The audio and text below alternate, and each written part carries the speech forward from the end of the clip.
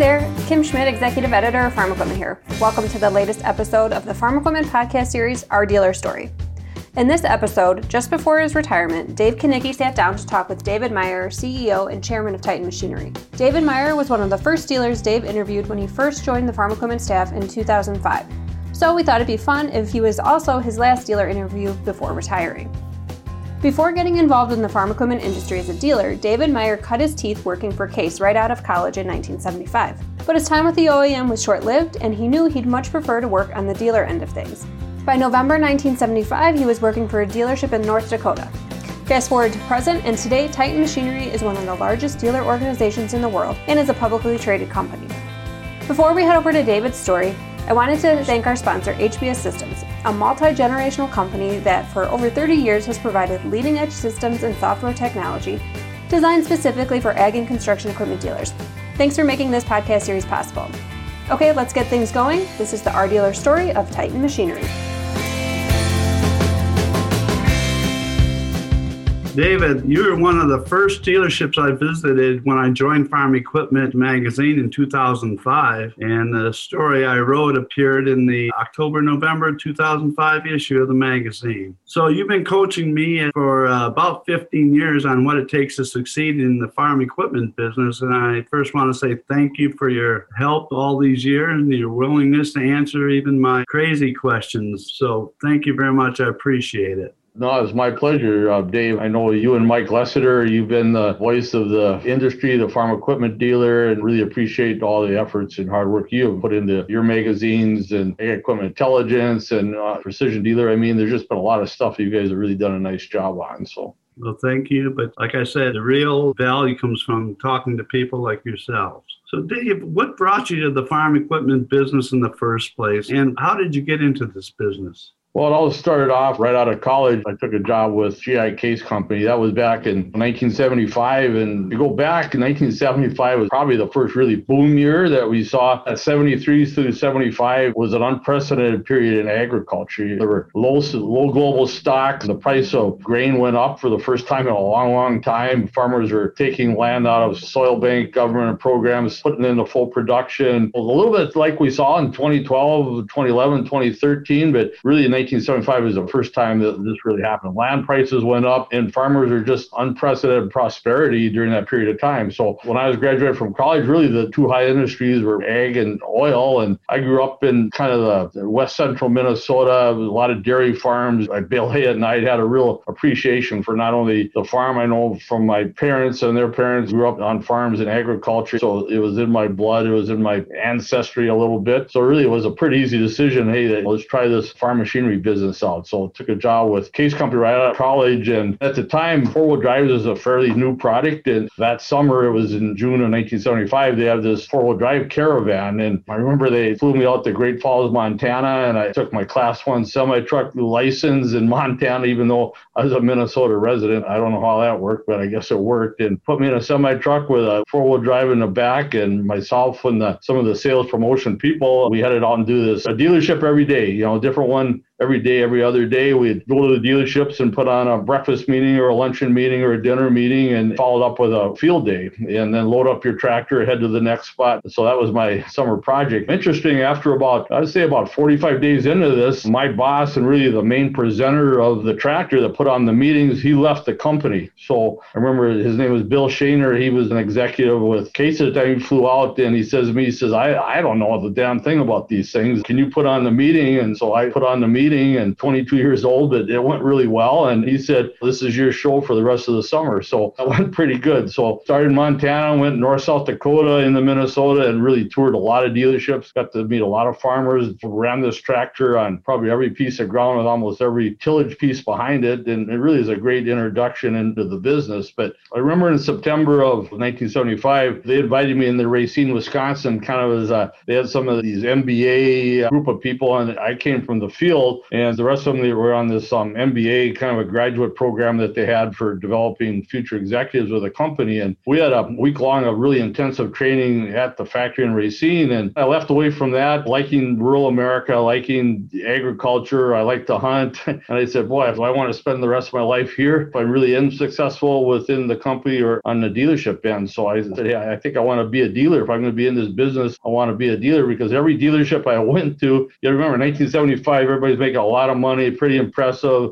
They were all riding pretty high. And I said, seemed kind of exciting to me. So I went back, and I remember when I was putting on a demonstration in Kintyre, North Dakota, and the next stop was Wahpeton. And in 1975, they just had a lot of moisture, a great crop coming. And I said, boy, what an opportunity for a dealer here. And then I pulled into the dealership in Wahpeton, and it was a really small dealership right in Wahpeton, North Dakota, right in the southern Red River Valley. Kind of a older couple that owned it, and no sons in the business. And I said, boy, what a great opportunity. So I went back there and talked to him and said, hey, would you be interested in a young guy working in his way into a business? And we struck a deal in November of 1975. It was over Thanksgiving. I remember driving up to North Dakota in my old car and with a lot of hope that, hey, what a new career. So that's how I got started. I know when I was on that four-wheel drive caravan, there was a Case black man named Daryl Larson. He lived up in Minot, and we had talked about being in dealerships, or maybe there's some opportunities together. Well, as soon as he heard that I was moving up with this dealership in Wahpeton, he had actually looked at that a couple of years early. He thought, do you need another person in there? And so in 1976, he came in, and we both bought in and become a minority interest into that dealership together. How I started out, I saw right away I need to really get involved with the parts and service business and to really take a good look at that. And well, I'll tell you, I'm really glad I did that. But I spent that next year and a half, just totally focused on the parts and service business. And I remember back in those days, they didn't have computers as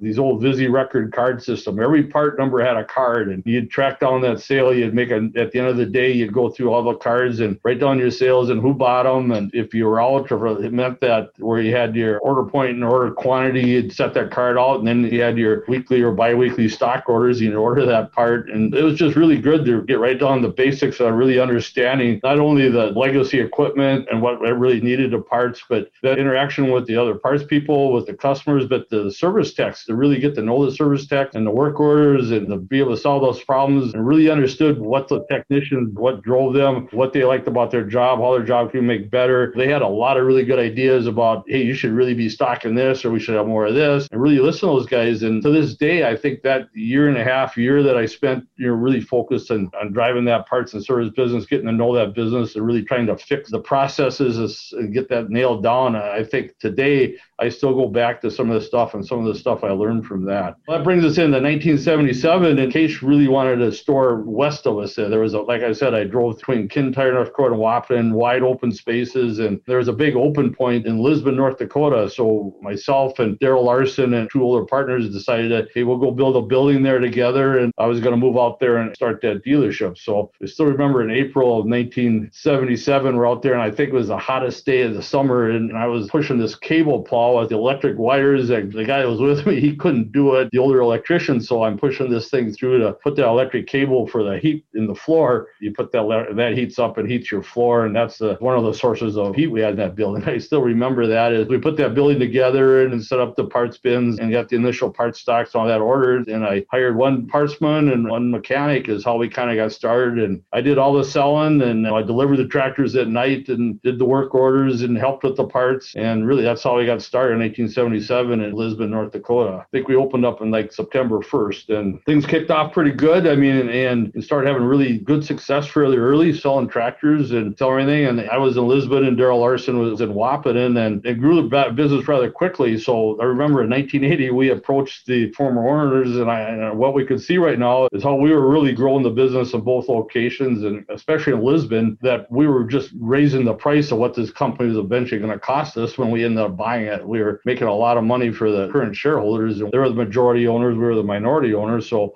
we went to them and said, hey, this is really time that we probably need to buy 100% of the company. So in 1980, we formed actually the C Corp that's Titan Machinery today. In 1980, and bought out the existing owners of the business. And I was in Lisbon and Daryl was in Wahpeton and really started down that road. I'd say we were probably somewhat leveraged, but understood the business. We had good momentum. Things were going right in our direction, and unknowingly what was going to be happening in the next 10 years during the 80s. And I'd say the 80s were tough. Say we were probably in a 10-year prolonged drought. We had interest rates up 18, 19, 20%, probably lost third to a half of the farmers, probably 60% of the farm equipment dealers. So yeah, it was a pretty tough time. Fortunately, we were really careful, didn't have receivables we had it managed well. I think we were sitting in some areas of pretty prosperous farmers and good farmers. And I think they had probably some reserve in a way that they could get through some of this stuff. And boy, it just took a lot of hard work. It was day by day, month by month, week by week. You just got up, did what you had to do to take care of the customers, grow the business, and try to get through that time and difficulties. And I remember some dealers that went out of business that really pulled their horns in and really got really ultra conservative, didn't sell much, and got in some trouble as their used got devalued, and it just didn't work out. Where I think we try to say, let's sell our way through this stuff, let's sell more stuff, turn our inventory, turn our used, keep pushing through this thing. And it got through the 80s. And that brings us to 1985 when Case and IH merged. And at that time, we were the Case dealer in Lisbon. We had New Holland and Wilrich for tillage equipment. So it worked pretty well. And we were a real large volume with all three companies. We were one of the top New Holland dealers at that time in the Twin Cities branch. We were one of the largest Case tractor dealers. And also, I believe we may have been one of the largest Wilrich dealers in the world at that time with the tillage equipment. So when the Case IH merger came along, it was kind of interesting that I got the Case IH contract in Lisbon, was awarded that, but in Wahpeton, we're really at a really old, mature, large, well-capitalized international harvester dealer. We didn't get the contract there. So Daryl and I made the decision to split up our partnership, and he had the New Holland contract, and he became the New Holland dealer in Wahpeton, and I became the Case IH and New Holland dealer in Lisbon. And we were friends, and it was an amicable split, but we just thought from a simplicity standpoint, we were both starting to start families, and I had visions of growing the business, and I think Daryl maybe was a little bit more conservative and say, hey, I'm satisfied with this Wahpeton location. So I think it made a lot of sense. But with that, then we made that split. And as we got through the end of the 80s, then all of a sudden I had some opportunities to buy some of my neighboring dealerships. And I believe it was 1989, I acquired the Case IH dealership in Lemoore, North Dakota. And not too much long after that was the Case IH dealership in Ledgerwood, North Dakota. I was really starting down to be an early consolidator of equipment dealerships. And that went pretty well. Managing those three locations and had the salespeople all reported to me at that time. We had parts and service managers each of the locations, and we were looking at the organization. And I think Ledgerwood was about 50 miles away, and Lemoore was probably 35 miles away. Pretty good farming areas right where we were at. Good diversified, I think pretty good farmers. But we were aggressive, grew the business, and really became one of the largest Case IH dealers, also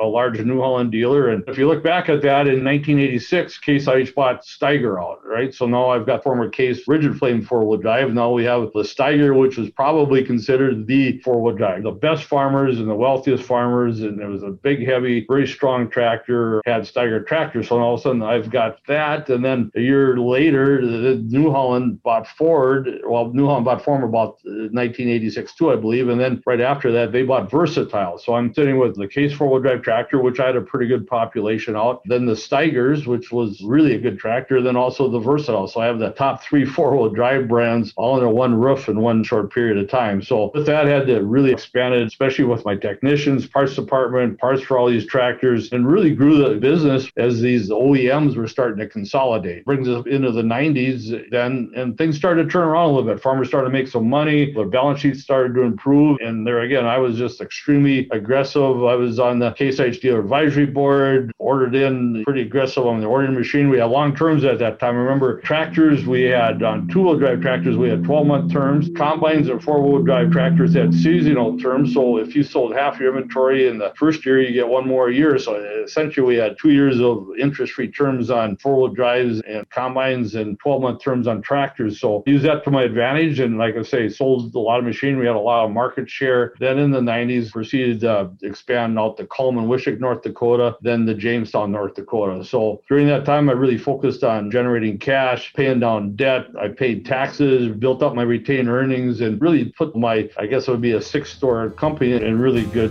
financial shape.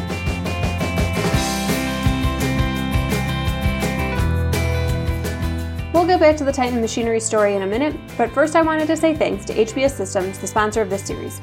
To learn more about HBS's equipment dealership management systems, visit www.hbssystems.com. After that, head over to farm-equipment.com for the latest industry news. Now back to the story of Titan Machinery, with David talking about how he teamed up with Tony and Peter Christensen and how that partnership led to the dealership we all know today.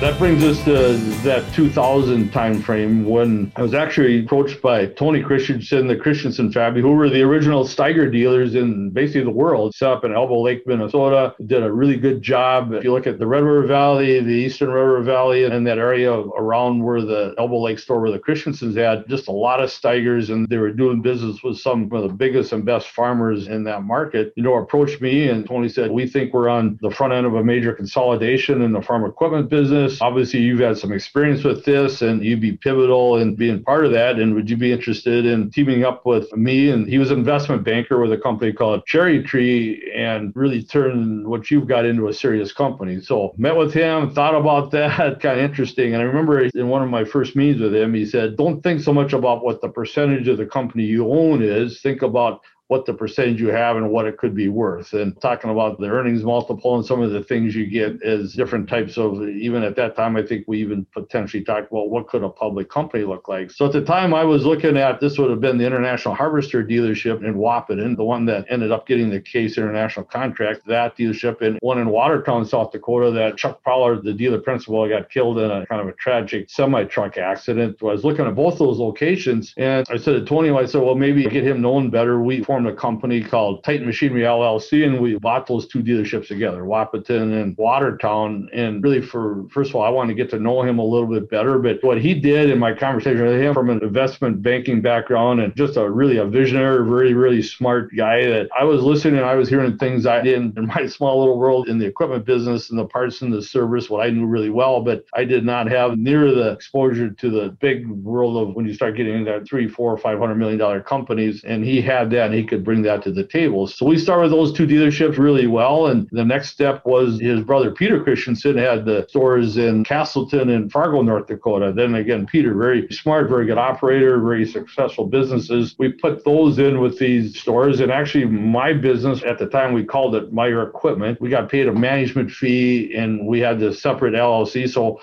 we've got those 4 stores, and then I had the 6 stores that I had in my original Meyer Equipment business, and along with those 4 stores, and we got all our heads together, Peter, Tony, myself, and decided to take the big leap to merge these all together. And at the same time, we acquired the Case Construction stores in Fargo and Bismarck. At that time, they were named Kreider Equipment, and then the New Holland dealership in Fargo, owned by Dwayne Mastel. So we started in that 2003 time frame with 13 locations, and really went down this road to be a public company. At the time, I was living down in Lisbon, North Dakota, and I tried commuting for a little bit, but that was getting pretty hard to do. So in 2004, I moved up to Fargo. We had a little office where there's about probably, we have about 4 of us working in that we call our shared resource office. Peter, myself, some accounting people, inventory people, HR. It was a small office. At that time, when we went down this road, we needed 2 things. We needed an expanded management team, capital, and some growth. So I think during that period of time, I got after the acquisition front, and we made some really nice acquisitions contiguous to some of our core footprint in the Red River Valley. Some good locations, some nice locations, went into Minnesota, went into South Dakota, expanded in North Dakota, most around that River Valley. So I ended up with a nice contiguous footprint. Then at the same time, as we needed to raise capital to support this growth, we did a series of A preferred stock, then a series B preferred stock. Then we did kind of a mezzanine price in this piece, and we put together a board of directors that will really be capable of what a serious company or a public company could potentially have. And we started to do financial reporting internally, like we could have been a public company, and really went down this path that not only did we have really some top line growth, but our bottom line growth. We tried to improve our margins, improve our bottom line profitability at the same time we were doing these acquisitions. We're working on our operating model, which I think worked really well at that time, a strong store manager model, and we integrated the stores really well. Just a lot of really good things things happening, not only at the bottom line, but the top line. 2006, that was probably the big leap. We were the Farm Equipment Magazine, the dealership of the year that we're here. So appreciate the recognition. But I think that probably summarized a lot of the growth we were having at that time and the markets where we get into. We got into Iowa by that time too. So if you look at it, not yet Nebraska, but so we've been Iowa, North, South Dakota, Minnesota. We ended up, I'd say, towards the end of 2006, the first part of 2007, we were on that track to do right around that $300 million in revenue. Today, that probably doesn't sound like maybe a lot, but at that time, that was enough revenue to really justify being a public company. We spent a little bit of time before that just exploring, hey, what would a private equity look like? Would there be an interest in private equity? And really had some private equity folks come in and look at our business and evaluate it, and some really smart guys. And I think when we talked to our board of directors, stuff like this, to marry up with a private equity firm where we were basically selling our business. And I think both me and Peter, we want to continue to be involved. We want to be driving the business. We want to be an integral part of it. So that thought of being a public company, as long as you're doing a decent job, can kind of pretty much keep your management team in place. It's up to the board of directors, but I think as opposed to maybe potentially what can happen with that private equity. So we took that leap of faith in December of 2007, took our company public. Had to learn all about, hey, what this 2-week roadshow like, learned a lot about the investors, things that you could say, things that you couldn't say. There's just that whole thing around SOX controls, all the stuff that kind of goes with that public company that we had learned pretty quickly. Again, with Tony Christensen on our board, there's some other people on our board that had public company experience. I think we had a really, really good board. And from our investment bankers that actually took us public, it would be, at that time, it was Craig Hallam and Baird. They got very good. One was a Minneapolis-based company, one was a Chicago-based company. But we learned a lot. We listened to them because Peter and I, we knew how to sell tractors and combines and parts and service, but this was pretty much a new venture for us. So in public, I remember the stock price was 8.5. Peter and I both thought, boy, it was a 5 times book. That means we had 5 times as many people that wanted to buy our stock than what we had offering out there. So an investment banker says, yeah, just don't get greedy. I mean, people are all going to want to make some money. You're a brand new company. They don't know a lot about you. You're pretty thinly traded. So we went out there, but right away the stock went up pretty fast. So then not too much longer after, we did a follow-on offering, then another one after that. Well, I think the first follow-on offering was about right around that $18 mark, and then another one, and it got up closer to that $30 mark. So that first year was kind of interesting. There's an Investor Business Daily that has the top 100 stock pick that they have out there, the IBD. We were on the IBD 100 list a number of times. I know we were number 1 at times. I know we were number 3, number 6, some things like that. So that was kind of interesting. So that was some good hype that goes with that. In 2009, we were fortunate enough to Ernst & Young has the Entrepreneur of the Year award, and we got invited. They have different groups of business from the distribution business. I went to the finals and won that division in Milwaukee and got invited to the national finals in Palm Springs, and met a lot of really neat people in that. But the Titan Machine, we were one of the finalists in the national, or I guess it's a worldwide organization, Entrepreneur of the Year award, and actually received the award of, we were one of the top performing IPOs, and got the Venture Capital Award at Palm Springs show in 2009. Just a great experience, and just a big tribute to our team and our people and our employees and the people back at the dealerships and what they did to get us to that point. In 2011, towards late 2011, early 2012, we made our first step to go international. So right now, domestically, we're predominantly agriculture, but like I said, we did have some construction equipment stores that we bought back in 2003, the Kreider equipment stores. And then we expanded our construction business into Iowa and Montana. We were starting to grow that construction equipment business in 2011, 2012, 2013, I think everywhere. Big boom, like I talked about earlier in 1975, big boom in agriculture during that period of time. $7 corn, $15 soybeans. And we got to be pretty good friends with some people that are doing business in Ukraine. And I know they were buying some used equipment from us. They were buying some new equipment that we were selling here in the United States that they didn't know if they quite understood it, but we were trying to teach them some of the short lines, some of the tillage equipment, some of the spraying equipment that worked well for us in the United States. We helped them introduce some of that stuff to Ukraine. So we got the chance to see that, and this was a lot of, Peter really had a passion for this, and he spent a lot of time over there looking at that. And we just thought that as you saw this huge global demand for food and fiber, and you looked at these developing, the former CIS countries, where they have actually farming practices really similar to what we see in our markets, really good soil. In Ukraine, with the Chernozem soil, that's that black dirt, and they've got some of the highest concentrations of that in the world, but really looked at some opportunities. And I know Case IH was looking at expanding their brand. So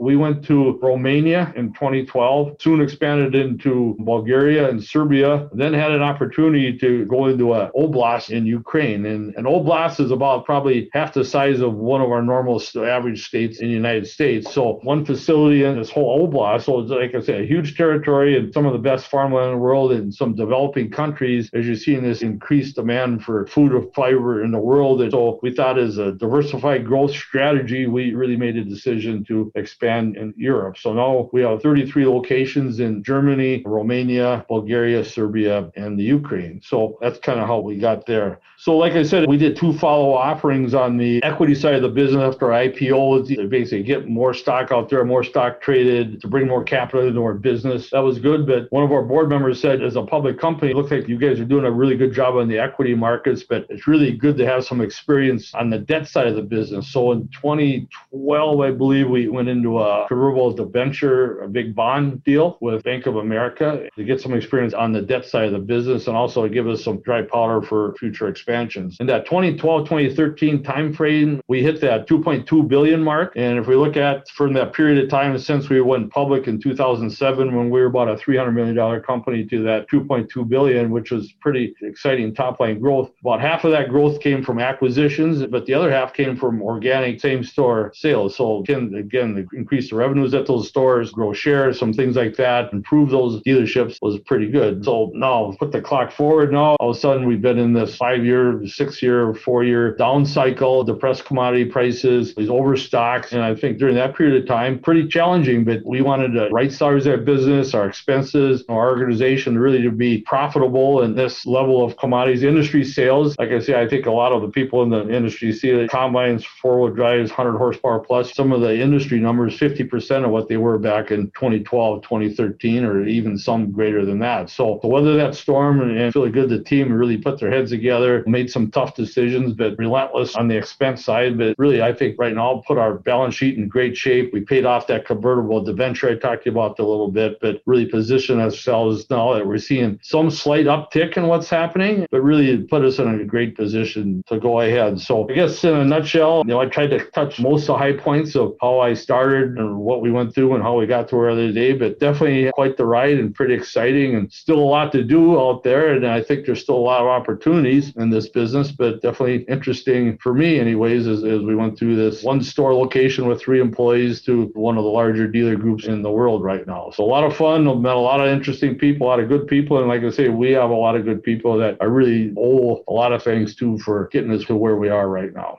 You mentioned you were one of the early consolidators in the industry. So you didn't have a lot of examples to follow in getting from becoming a small store to becoming a large dealership. What were your biggest challenges to make that transformation? I think it takes good processes and good systems, I think, in place to do that. And the first thing is it really takes really good people. And I think I was fortunate that we had some really good people. But I think the challenges are you can't do everything yourself, right? So you have to try to pass on what you learn and your experiences. And you try to keep an eye on things, but you can't keep an eye on everything. A salesman that's making a lot of bad deals that can hurt you in a hurry if you put too much money in some of the used, some things like that. So you want to make sure that you're trying to stay in touch, but at the same time, there is only so many hours in a day and there's only so much time. So try to keep a pulse on the business, but at the same time, trying to empower your people and get them to go out and make the right decisions and try to do what is right and without getting in trouble. So it's kind of that oversight, but at the same time. So I think early on, I think that's a little bit of a challenge. When you're doing everything in the dealership, you're doing all the selling and you've got a pulse on everything that's coming and going. You're opening up the door in the morning and you're closing it at night and you're talking to all the customers that come in and you see what's working, what's not working. But also as you get more locations out there, you can only be in one spot, right? So you're really relying on the good people. And I was fortunate that I had good people and it was working out and they were able to do the right things. But like I say, that is the biggest challenge is how do you have the checks and balances and the controls in place when you're not physically there running a dealership?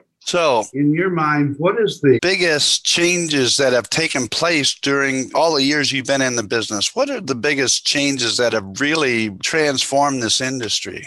Well, I think some of the dealer business systems, like I said, when I first started, there weren't any business systems. I think when the dealer business systems came into place, you first went on them and all of a sudden from managing parts inventories, manage your whole good inventories, the accounting, all your point of sale, your receivables. And I mean, that really created a lot of efficiencies and stuff. So that all happened probably early to mid 80s, that dealerships all went from probably a lot of manual systems to computers. So that was the first one that probably came about. I think another big transformation is just the horsepower and the pure size of the equipment. I remember when a 300 or 320 horse tractor was about, granted, you had the big buds and some of these really big, but for the most part, a 300, 320 horse four-wheel drive was a big tractor for a long, long time, even going into the probably early 90s or late 90s. It was a big tractor. Now it's 620, 650 horse, the size of your combines and horsepower. And so the pure size of equipment, the improvements in hydraulics, the improvements in some of the electric things, I think that was a big wave. And then I guess you take us into the early 2000s, then all of a sudden it's your precision, your GPS, it's your data. That's the next big wave. Those are probably the three waves that I've seen that I think are probably making a huge difference to our customers and to our businesses. And I don't think we're done yet. But anyways, I remember even going back to middle 70s, that's when the air conditioning was in factory cabs. That was a big deal. Then there was hydraulics, and then the horsepower. But I think what you're seeing in the dealerships was a lot of really good dealer business systems got put there. Now it's all your e-commerce and everything you're doing on how you communicate to your customer, the telematics and the data. And I think that's the latest and current wave going on there right now.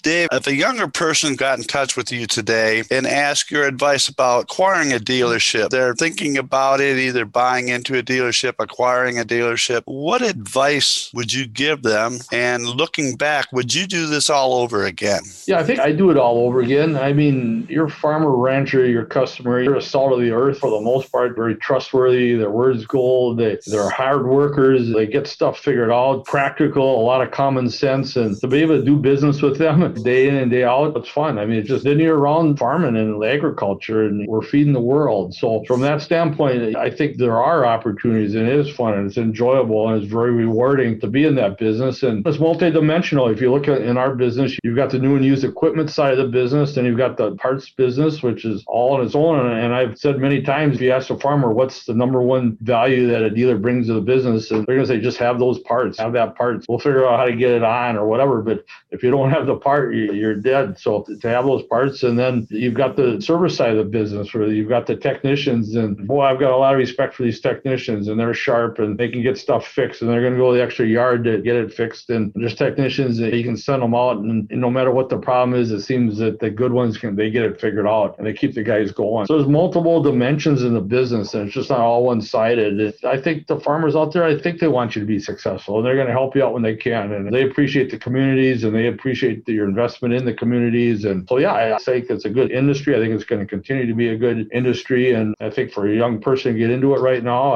I think they can be successful. Now, the industry is consolidating out there, and there are some bigger players, and they've got some scale and they've got some ability. So to try to replicate what I did in my 45 years is going to be a challenge, because some of that's been done already, right? And you're going to be competing against some really good operations, not only on the Case IH, the New Holland side, but the Deere side and the AGCO side. There's just some really well-run, well-capitalized, real good businesses out there, and many of them are running 10 locations, 15 locations, 20 locations. So for a young guy to get into this and start off with one or two stores, they're going to have their work cut out for them. And I guess I was fortunate to be able to start off before there was a lot of consolidation and work my way into that. So we may not see that happen again, but there'll be other opportunities. There'll be opportunities associated with, I don't think consolidation's done, and you're going to see more consolidation. And some of these young guys and gals are pretty sharp. They're going to figure out how to run these larger dealerships and how to run them better. And I just have a lot of faith in some really smart people out there. They'll figure that out. The last question I have for you today is the industry has gone through 5 or 6 really tough years. They've made it pretty well considering all the things that they've had against them. But looking forward, if you were talking to a cross-section of the industry, including farmers, manufacturers, and dealers, what encouraging words would you give them today to look forward to? How would you encourage them? Well, I think the first thing is the industry at these low industry levels, which are significantly less than what we saw back in 2011, 2012, 2013. But also, if you look over a 15-year or whatever, we've got pretty low industry numbers right now. And the equipment's getting hours on it. So farmers need that, the reliability of that equipment. They want to make sure they're keeping their main tractors or their planter tractor, their four-wheel drives, their combines. They need those things working, and they can't have them broke down right in the middle of the peak seasons, planting season and harvest season. So I think this replacement demand's real. I would say that it's going to continue. And adding to that then is a technology piece. So not only is the fleet's getting older and they're getting more hours on them, but also the technology is such that there's actually a return on some of this technology out there. So also with this higher level of sophistication, it's going to take more repair work. It's going to take good techs. So from that standpoint, I would say if I was talking to the industry group to say replacement demand's for real, I think the technology out there with telematics, the data, the precision, the GPS, that's going to continue. But I think most important is getting down to the basic is the customer care. It's how you support your customer with your parts, with your service, and the increased demands it's going to be on this sophisticated equipment with that. So I think it's still about blocking and tackling and how you run your businesses. E-commerce is going to be another dimension that's going to come in here and change some things, but we're in a relationship business. Your ability to build those relationships and really execute on your dealership to help your customers become more profitable, to get them through their peak seasons of the year, to help them with the overall values of machinery, not only after they buy it, but when they trade it back in again and buy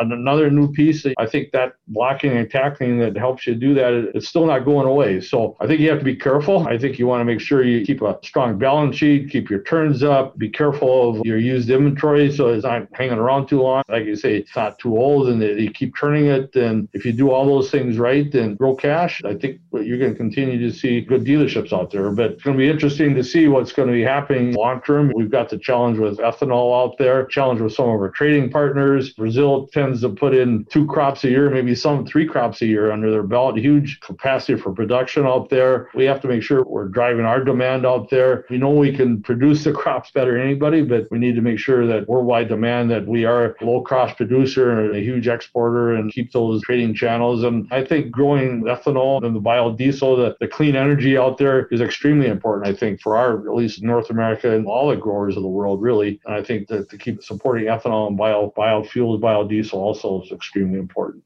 Well, Dave, I want to congratulate you on your success. You've got a heck of a track record. Wish you nothing but success in the future. And I want to thank you. It's been a great experience and fun getting to know you, working with you all these years. And thank you for that and appreciate your time today. All right. No, thank you. And thank you to the Lessiter Group and Dave, you. And you're retiring, I guess. So good luck in your retirement.